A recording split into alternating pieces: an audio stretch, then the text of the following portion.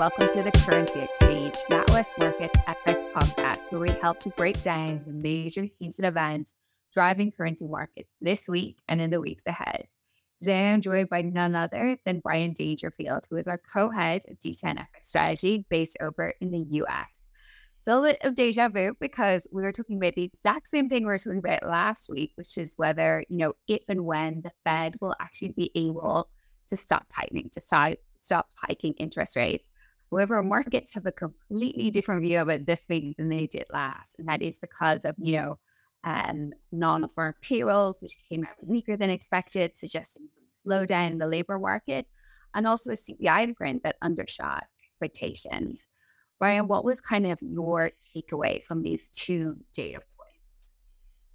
Thank you very much, Eva, for having me. I mean, what a difference a week can make in these markets, especially summer markets where it feels like liquidity is less and frankly, conviction is low.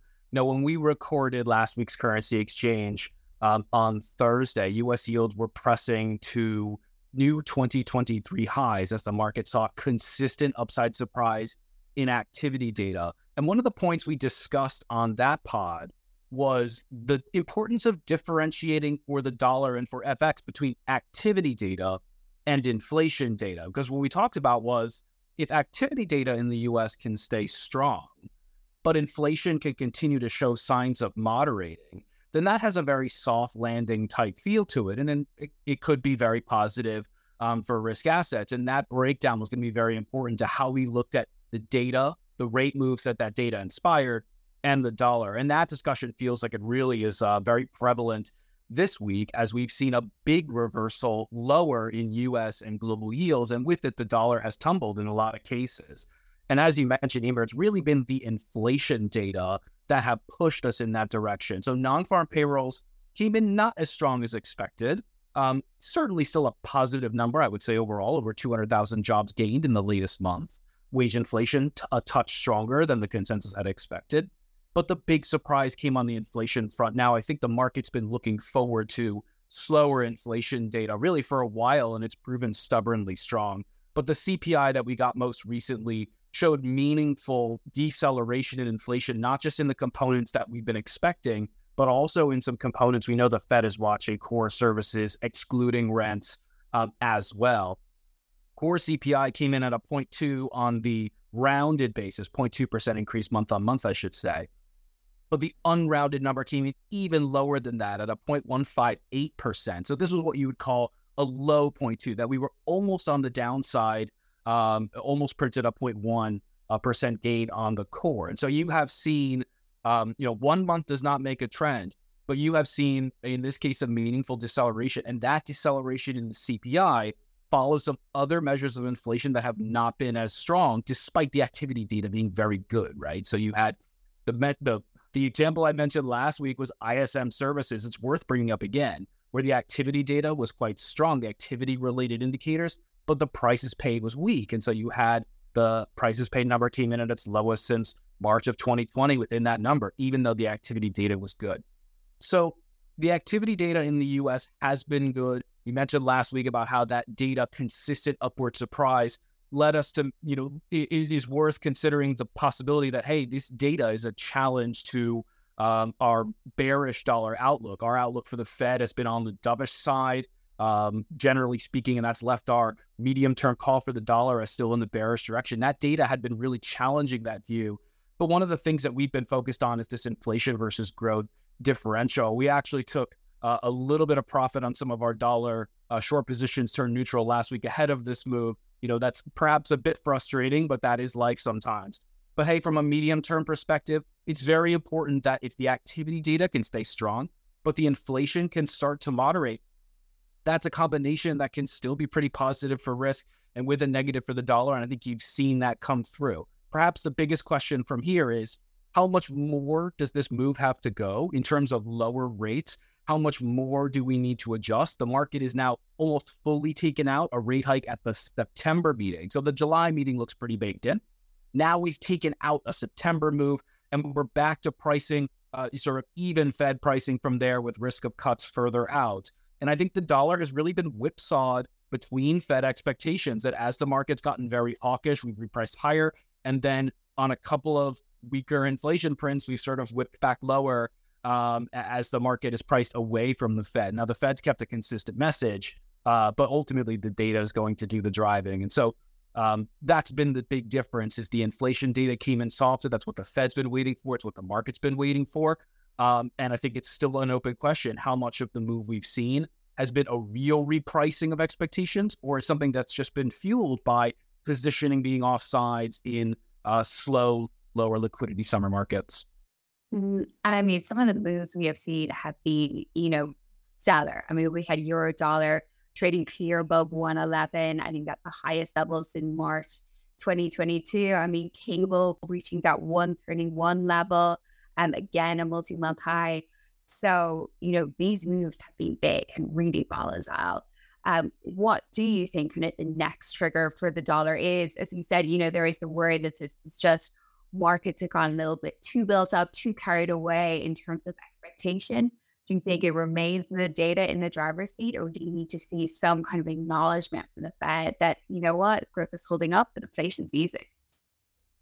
I think the data is still going to be the most important driver here, but we are heading into a bit of a lull in terms of the highest profile data. The data that we know for sure influences the Fed expectations very heavily. So NFP, non-farm payrolls last Friday, CPI on this past Wednesday are really the two big ones. We've also just had PPI data, producer price index, which came in a bit weaker than expected. We'll have retail sales coming up as well. But we're getting into a gap here between now and the July FOMC meeting. We're also getting into the quiet period for the Federal Reserve where we won't have the usual deluge of Fed speakers. And so we're going to hit a bit of a lull here in terms of the specific U.S. data that the market really likes to hang their hat on in terms of repricing for the Fed. And so if you think this move is positioning linked, if you think this is a resetting of expectations against positioning that had gotten pretty flushed out in terms of long interest rate, long treasury positions, for example, that had been under pressure for the past month or so, those have clearly come under pressure and been reduced, similar with the dollar. As we had mentioned, at least in the G10 space, the dollar moves in most cases, the yen being the exception, had not been particularly large in the face of these higher rates because it hasn't just been U.S. rates, it's been global rates moving higher. Now we're in a very similar position where U.S. rates are moving lower, but that's also dragging other interest rates lower. And so from a interest rate differential perspective, you have to wonder whether this move in the dollar lower is moving ahead of what we would call fundamentals, right? But in summer markets, when things are quiet and expectations change, and expectations are so heavily linked to economic data, the specifics of 1 month data, mind you, you have the potential for these kinds of swings and expectations leading to outsized moves. And so I do think the data is very important here because that's really been the story of this year for the dollar, has been the market's expectation for the Fed for slowing growth, for weaker inflation down the road, and the Fed eventually pivoting, pausing and eventually easing sometime down the road. And then the data and how the Fed message has sort of conflicted against that, either at times reinforcing that benchmark from economists and from markets, and at times pushing against that. Right now, we're in one of these positions where the data is, at least on the inflation front, has really fed into the market, wanting to price towards a softer Fed. But we know the Fed's message has been much more consistently hawkish, and that's really it. There's a question of whether or not we should effectively believe the Fed or not when they come out and keep showing their hawkish colors, if you will. So we are in a bit of a gap here from the data side, and so when you have big changes in positioning and big changes in expectation that fuel moves, there's certainly a possibility of overshoot and continuation, even if you feel like the fundamental drivers behind it are not sufficient enough, right? You've only had one set of data that's been weak on the inflation front. And so that's probably the consideration for the next couple of weeks here as we head towards the Fed in July. It makes me nervous, right? Heading into summer markets, it does feel that, liquidity is going to thin and markets are just watching every data point. I have to drill you on kind of the biggest kind of decoupling and I guess global monetary policy is the Bank of Japan, right? That everyone thinks they'll actually start beginning, their hiking cycle or tightening cycle just as the Fed actually pivots away from its own and could be looking at an easing cycle. We've seen a big move in dollar yen. What's kind of your outlook from here? So dollar yen has been certainly among the biggest movers and one of the biggest beneficiary of lower US rates and lower global rates that we have seen over the past week. And so, as you mentioned, Emer, BOJ is on their own planet in terms of monetary policy cycles, right? They have kept an extremely dovish policy, not just in terms of short-term rates, but their yield curve control policy, which targets their 10-year JGB yield at 0% with a band of 50 basis points in either direction. That compared with the interest rate tightening cycles of every other economy has meant that interest rate differentials, carry from holding yen positions has been almost entirely driven by what's going on outside of Japan's borders. And so it stands to reason that when U.S. rates are rising, as had been the case for almost the entire month of May and through most of June, that the yen was under pressure. Now that you've seen some relief, you've also seen the yen recovering. Now, I was actually just recently in Asia, as we spoke about a little bit last week, Emer, that one of the senses that I got on the yen was that there was a fundamental bullishness on the Japanese economy, but that holding yen long positions was actually very difficult because of these interest rate differentials that had been widening against the yen as Bank of Japan policy was seen as very, very likely to stay unchanged for a long time, while we were repricing in a hawkish direction. So now that U.S. rates have come down, it makes sense that dollar yen has fallen here and that the yen has regained some ground. But also adding in here is that carry dynamic, right? That the yen, because of its very low yielding status, was likely the funding currency for a lot of long carry positions that with the U.S. policy rate above 5% and the Bank of Japan policy rate at effectively zero, when you're thinking about high carry currencies in your space, Emer, and in emerging markets being long, your biggest carry differentials come against the yen, not against the dollar. And so that was probably a big factor in yen weakness in addition to these rate differentials. Now that you've seen the yen strengthening a little bit, I think that's led to some taking off of that positioning. That yen positioning had gotten short simply because of it being a funder for carry currencies. And so as the yen had strengthened, I think the positioning component has probably fueled this move as well. And so you've had a fundamental move in U.S. rates lower based on some economic data that has helped the yen recover. I think positioning has enhanced that move. And then there's also the question about the Bank of Japan. Now, when I was in Tokyo a few weeks back, most of the people I spoke to, frankly, the views were all over the place on the Bank of Japan. Some thought a change could come at the July meeting, their next meeting in July, in this yield curve control policy in the hawkish direction. Others thought a change might not be coming until as late as next year. So expectations were really all over the place. And frankly, we've been in a position with the Bank of Japan that they changed their policy in the hawkish direction back in December of 2022. And since that point, the market has come into each subsequent meeting, call it the week and a half, 2 weeks before that meeting, with some expectation that maybe this is the meeting where the Bank of Japan surprises again. And that expectation has been really shot down pretty much consistently every single time. And so there's a question of whether or not we are in the same sort of pre-BOJ hype cycle, if you will, that the market sees the next meeting from the Bank of Japan in late July and says, maybe this is the moment when there is a change. I don't necessarily want to be max short yen against carry currencies if this is the time they happen to surprise. Remember, the December decision was completely out of the blue in terms of what the market was expecting.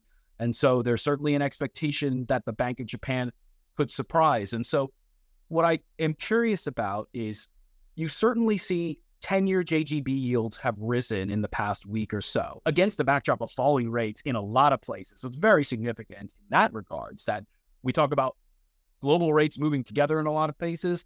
JGB yields have actually risen up towards the top end of that target, right? So that's a clear expectation. It's a clear sign that the market might be thinking, hey, the top end of that yield curve control range at 50 basis points, JGB yields closer to 47 basis points as of yesterday.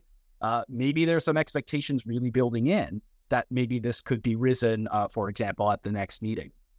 But it's hard, I think, to differentiate between how much of the move higher in rates and stronger in the yen is real expectations for a change versus how much is trying to sort of clean up your position and clean up your exposure ahead of the possibility, maybe it's still a small risk. If you're thinking maybe it's still a small 5 or 10% risk, maybe that the BOJ makes that change at the July meeting, even if you still think it's low, when rates are falling, you're already potentially in a position where you want to take some profit on those positions if you were short the yen, for example.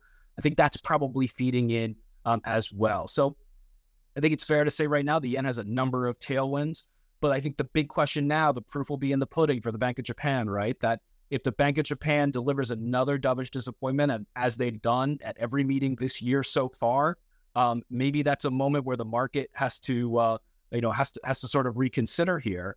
But again, there's a number of different drivers behind this rebound we have seen. I think the question, a lot of the questions on the Fed in terms of the data will be critical for this pair, but also the questions on the BOJ side as well, because, man, they have disappointed a number of times, and the expectations seem to be building again. I wonder if we're setting up for another disappointment, but certainly the market seems to be romancing that. It's just hard to know whether or not that's real expectations or that's simply trying to become a little bit more defensive, given it's perhaps still a small risk of a potentially large change and therefore a large move in the currency and in other related assets.